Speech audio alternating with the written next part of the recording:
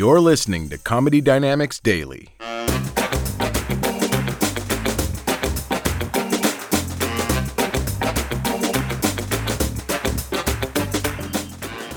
Weird ways we discriminate against people with disabilities. Like, I was on the bus, and they have these seats on the bus that say, please yield these seats to handicapped people. But then they have the translation of that sign in Braille for the blind people. Unnecessary. Because here's the message we're sending to blind people with this. We're like, look, you may be blind, but you're not that handicapped, okay? Stop being so dramatic. What if someone comes along that's more handicapped than you? Can't you see that?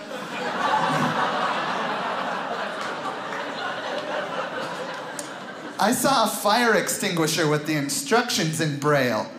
Let's analyze this scenario, shall we? We're saying to a blind person, if the building should happen to go up in flames, you are not off the hook for the whole rescue effort.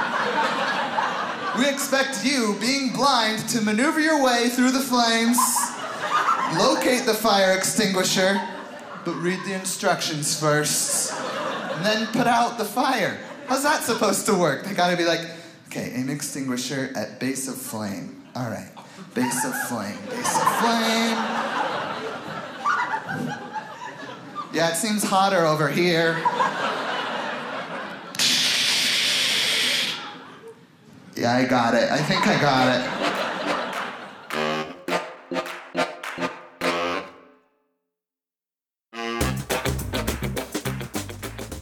If you like what you hear, please subscribe to the Comedy Dynamics YouTube channel and follow us on social media for daily stand-up comedy clips and more.